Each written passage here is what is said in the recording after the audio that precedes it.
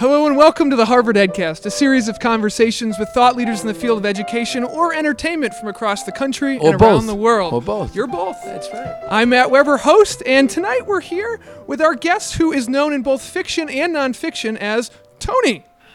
But more recently, he was Mr. D at Northeast High School, first-year teacher, reality show star, and good steward of a profession that has been a lifelong dream of his.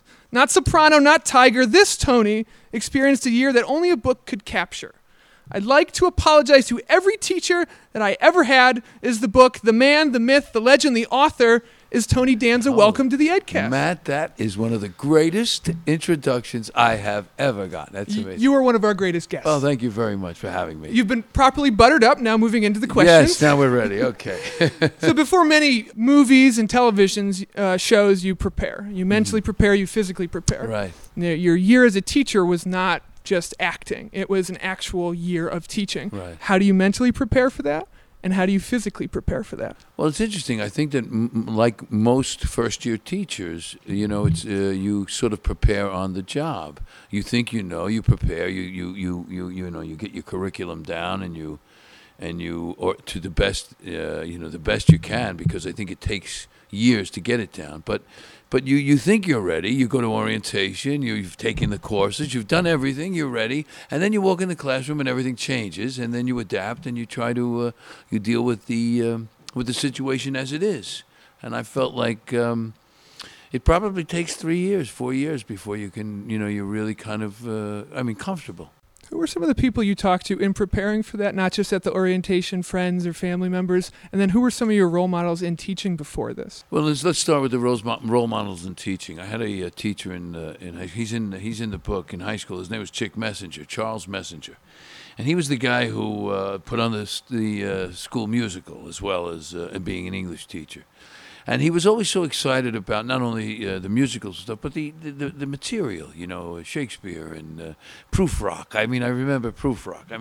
His enthusiasm made you, it hooked you. And so that was the one teacher that sticks out. There were many. But he particularly sticks out because he was also the entertainment guy. I talked to a lot of people. One of the one that really touched me, and I think it speaks to the situation that we find ourselves in today in education, is that I spoke to a teacher early on. I was working up in a school on Lincoln High School it's sort of on the Bronx, Westchester border, and she said to me, we were talking about teaching. We're sitting in a teacher's lounge, and I didn't have a pass, and it was weird.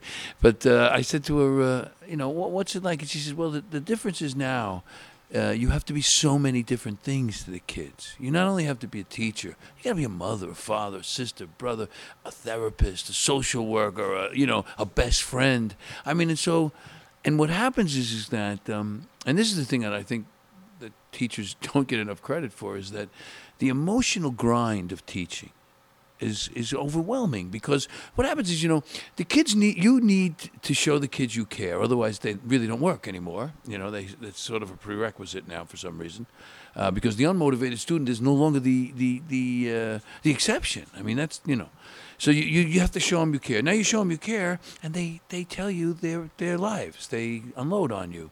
And you're in a position then that's really difficult, because a lot of times not only does it shake you up, but you actually have to, you might have to report this. I think it's very clear that you do care about the students, and that's even apparent in the reality show Teach How. You didn't want forced drama. You wanted it to be just like an actual documentary on teaching. What do you think that show did for the profession?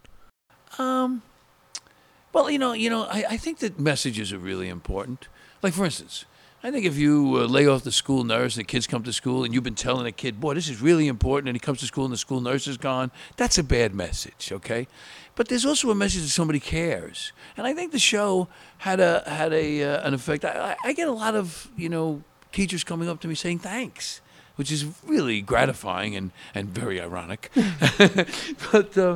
But I think I think that the message that somebody cares, that it's important enough to be on TV, that it was important enough to even try it, that a network would say, okay, let's do that. Okay, they didn't stay with it, and it didn't last forever, and unfortunately not many people watched. But the people that did, really, I think it had an effect. And again, it's all about the message. The thing that I talk about all the time now is the culture.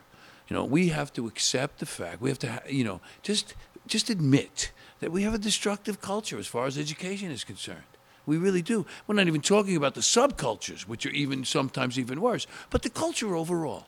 The message is antithetical to education. You don't have to be educated. In fact, you have politicians telling you that, maybe college isn't for you. Education is the thing you end up with after you forget everything you learned.